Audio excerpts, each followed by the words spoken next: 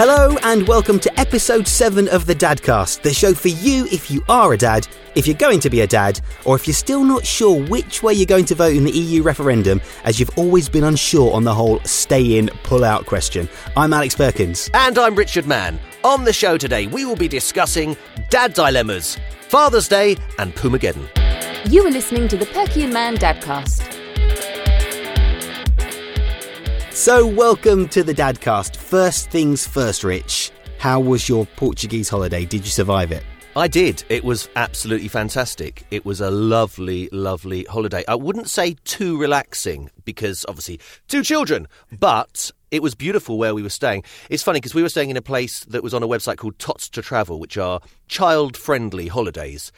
As I said, it was an absolutely beautiful place, but not that friendly for children. There was a gate to the swimming pool, so you could stop the child going into the swimming pool, which was fine. But when you were in the swimming pool, you could essentially sort of walk off the side and just plummet.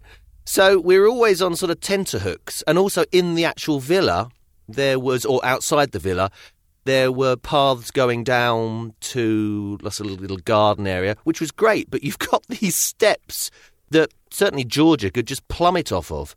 So that's such a shame because it seems like a great idea having a website for holidays that are children friendly, because that's such a massive thing and so many people are going on holiday with kids that you think there's such a good market for that. But obviously this company hasn't quite done it right. I think maybe some of their others would be perfect. And as I said, it was beautiful, but this actual villa had just a few issues where you think maybe if they were 5+ and you'd got slightly older children, but younger children, it's just too much, really. But there was also a trampoline where the girls could go and play, and it was just up a little bit, set aside from everything else, which was great. But yet again, they wanted to keep going up there, which meant one of us going up there with them. But it was a beautiful holiday, lots of sun, and it, lots of alcohol, which was lovely. What about yours? Well, ours was really nice as well. We went on holiday with another couple and their 3 kids, so 1-year-old twins and a 4-year-old boy. And, I mean, it was as manic as we'd imagine. The place was gorgeous. It was Bexhill-on-Sea, and it was this house, like, right on the beach. Basically, the back of the garden, you could walk out across a public footpath, and then you're on the stony beach, which was, ideal. We had to make makeshift fences out of sun loungers to stop, the kids from sort of, like, wandering off by themselves. But it was great. I did realise one thing, though, because I thought there's going to be 4 grown-ups and there's going to be 4 kids. So it's going to be quite manic. But then I realised that if you had more than one kid, if you were entertaining more than one kid, then that kind of freed up someone else to do something. So I felt like, okay, if I can play with 2 or 3 kids at least, then someone else can be cooking food. And so I felt like I had the easier job. And then conversely, if I was like cooking food, then I felt like, for this moment, I'm not looking after any kids. So I felt like I had the easier job. So it was kind of nice because you kind of expect that you're going to be constantly trying to do loads of things at once. But actually, you can kind of job share. On the last day when we had to kind of pack up, because it was an Airbnb, we had to kind of have a good old sort of clean up and get the place looking nice and stuff. And I thought, I'm going to take all 4 kids out with me. So Matilda's 9 months, 1-year-old twins, and this 4-year-old boy. So it was like double buggy for the twins, my baby carrier for Matilda, and then, Leo with good words trying to kind of coax him to not run away. But it was good. It allowed everyone else to have a good tidy up. But yeah, really nice, really nice. Lovely weather. Absolutely gorgeous. Yeah. We made a bit of a mistake on day 2 because we'd gone to the supermarket to pick up some food. And Rachel and I had bought some wine for the week. And between the 4 of us, we drank all of that wine and a magnum of champagne that they'd brought with them and a bottle of wine that the lady had left. I mean, I can't believe the amount we drank. The next day was tough. The next day was really tough. So there's 4 parents with 4 children and a lot of alcohol. Yeah. That's normal, though, isn't it? It's good. It's what it should be about, really. Yeah, absolutely. Absolutely. Now, Father's Day is coming up. If you're listening to this podcast, in the day or 2 after it's been launched, it's my first Father's Day. But Rich, you've had a few. What kind of things have happened to you on Father's Day? What should I expect? Or should I expect anything? Yeah, I suppose expect nothing, and then you can always be pleasantly surprised. I think this is actually my first that I've not been working because I've been working. Yeah, I've been working pretty much every Sunday. Well, I have. So I think that the thing is, obviously, with Father's Day, it is commercial. It's a bit like Mothering Sunday has become Mother's Day. It's all got very commercial. I'm almost turning into my dad a bit, whereas my dad, you'd say to him, what do you want for your birthday or Christmas? And he'd say, I just want everyone to be happy. And as a child, you think, oh, that's just so boring. And now it's thinking, actually, I just want to hang out with them. You know, a barbecue would be great. If we could have a barbecue, in fact, we will have a barbecue, whatever the weather, we'll have a barbecue and just spend a bit of time together. Because I think as soon as you decide to go out for a meal somewhere, everybody's thinking about it. Everyone's doing a deal, aren't they? Everyone's got some sort of, I don't know, children eat for free or whatever. A pint of Stella for Dad, yeah. Yeah, and we actually try to go out for Mothering Sunday with my sister and my niece, and we hit upon, I think we went to 3 places to try to get breakfast, and they were all absolutely full, and you just think, well, what are we doing? What are we doing? So I think for Father's Day, chill out, spend some time away from everyone else, or not away from everyone else, but away from, you know, sort of commercial stuff. Yeah. Have a Barbie. And just have a good time, really. I think that's the main thing. It's a bit like Valentine's Day, isn't it? Where if you do go out somewhere, then you're in a big crowd of people all trying to do the same thing, and everyone's sort of looking over at everyone else, trying to work out who's having the best fun and who's not having a good time. Exactly, yeah. I just don't think there's any need for it. I think it should be a time where you think, well, actually, we'll put the time away and spend some time as a family. And as I say, for me, it'll probably be the first Sunday I've actually done that with the children. So a barbecue. That's what I would suggest for you, a barbecue. Nice. Okay, that's really good. Baby talk, but not baby talk, with Perky and Man. So Phoebe, my eldest, said to me that when she grows up, she wants to be an acting person in shows. What have I done? I said, really? Do you know what that means? And she said, yes, I want to do acting. And I said, no, get a proper job. Do anything. Don't do acting. But of course she's going to do like her dad does. So of course she's going to be inspired by her dad's career. So of course she's going to do that. The thing is, I'm kind of vehemently against her going to any kind of drama, acting, music, dancing club, of which I've certainly taught on many over the years. But I don't want her to go to any because I don't want her to. I don't want to sort of promote it really. But even is that being a bad parent? Then stopping them doing something. I'm not sure. Oh, the tricky thing is if they really want to do something and you try to stop them from doing it, then that's going to make them want to do it even more, isn't it? I know, and in a way, stopping being creative, because, you know, singing, dancing, acting, it's all very silly, really silly if you decide to make a career out of it. But as a child, it should be fun. It's just the fact that she said it to me and I thought, oh no, where has that come from? So what you need to do, you need to find the local club that's the worst one and has got the biggest bullies in it so that she goes along to that. And because when I was young, I went to a couple of youth groups for drama, and I nearly didn't go into acting because the other kids really put me off. And it was only the fact that I was then also doing the local grown-up Amdram as well. And I was the kid in that group that I was encouraged to do it, because if I'd just gone to the kind of youth group, I would not have done it. It was horrible. Other kids are horrible. Maybe that's a good way of dealing with it. Find the worst group with the oldest, nastiest kids, and she will never go into acting at all. The Perky and Man DadCast, holding your hand and getting you to push through the first few years of fatherhood. So we're going to officially get into our next part, which is, well, originally I called it 21st Century Modern Man Middle Class Dilemmas, which is a bit too convoluted and I actually don't think completely true. So I'm just going to call it Man Dilemmas, and it could be man with 2 N's, because it could just be me. Okay. I think we could have millions of these, and we can go on for the next 50 years, but we'll start off with 3. Bribing. When is it good to bribe your child with, say, a magazine or chocolate? At the moment, Phoebe's not going to bed on time, so we're saying if you've spent 5 nights in bed, going when we tell you to, then she wanted a basket for her bike. So we said, we'll get you a basket. At the moment, she's done 2 nights. Last night was pretty bad because she woke up again and then wanted to eat cheese.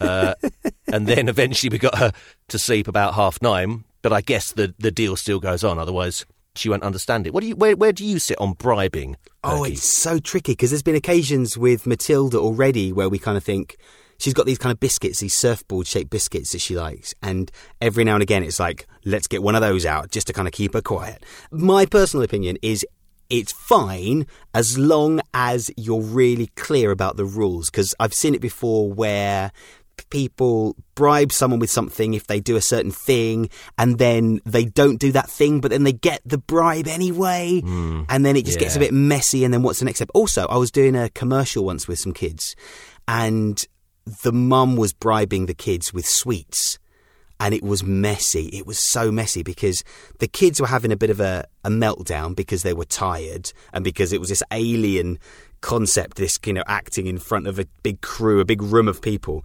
And the mum kept on giving them sweets when they were tired and getting a bit ratty. So they'd have like 5 minutes of being amazing, and then they'd get even more ratty when they had the sugar crash. And this kind of went on for about an hour until the mum turned round and said, "That's it. Someone's going to have to go and get them some McDonald's." And it was like, no! So we had to stop what are you everything. doing? I know, it was horrible. We had to stop everything. And someone had to go and buy them chicken nuggets so they could sit down and eat the chicken nuggets. And so, again, they were happy for 5 minutes before they had another crash. So it's tricky. I think you've got to be very, not tight with it, but I don't give too much as a bribe. So Perky and Man DadCast say bribe in moderation and stick to the rules once you've made them. Yes, absolutely. Okay, I've got another one. Okay. You're at a petrol station. You have got Tilly in the car. Yeah. She's asleep. There's a little bit of a queue. You're probably going to be in there about 5 minutes. Do you leave her in the car and keep glancing out? Rach is not there. It's just you. Do you know what? We've actually had this discussion. Because I went to the petrol station, and as I was pulling up, I suddenly thought, oh my God, I haven't thought this through. For us, there's a different option, and that is pay at pump. Pay at pump is the best thing in the world. Pay at pump is the best thing in the world. However, there has been times before Matilda where we've got to the petrol station and pay at pump hasn't been working. And I think... You've left Rach in the car, unattended. Do you know what? I think I would take her with me, even though she's asleep. I'd probably take the seat in with me. I've done it once. How was it? Both of them in the car. I just ran. Yeah. I thought it's just going to be too much hassle. The thing is, the alarm went off because Phoebe moved loads and I'd forgotten it got a sensor in there. So the alarm went off. And then she started crying. She woke George up. George was confused. Not crying, but it was just like, that was not really worth it, was it? So your car's got a bad dad alarm, yeah? Yeah, it has, yeah. I didn't even know it had a sensor alarm. It's like, what the hell is that? Beep, beep, beep. Oh, no, it's my car. There's my daughter crying. And then she was going, Daddy, why did you leave me? I was thinking, I didn't mean to leave you. I tried to do it because, Would you do it again? So I felt... Or not? I probably would, but I need to find out if I can get the alarm. No, I probably won't. I'll look for a pay at the pump. I like the problem is the alarm. You know what I mean? It's like, if I can deactivate the alarm, then it's fine. Exactly. Yeah, because the alarm won't go off. She won't cry. Da-da-da. Nice. Okay, so yeah, again, in moderate, but probably not. Probably not. I'd say probably not. Yeah. On this. Okay, I got one last one. This is a little bit more silly, really. Okay. But this happened last week. Phoebe came back from Busy Bees nursery and she was singing, "It's a hard knock. It's a hard knock. It's a hard knock." And I said, "Phoebe, what are you singing?" She said, "It's a hard knock." I said, "Oh, do you mean it's a hard knock life?" And she said, "Yes." And then I thought, actually, I could tell her the rest of it. But it's not only a piece of musical theatre that she's singing, which fundamentally I'm quite against her doing that. It's also from Annie, which is possibly one of the worst musicals ever written. It was my stage debut. My stage debut. I mean, do you want to admit that? I mean, this is a conversation for another time. I should be helping her and saying it's from Annie and it's this and it's that. And then I could do a bit of coaching. I could bit of vocal coaching, get to do the harmonies. Get her on Britain's Got Talent. Yeah. Oh, my. But I didn't. I just I changed the conversation and left her basically not knowing any more about where it's come from, what it's about, or indeed anything to do with musicals or musical theatre. What do you think? Where do you stand?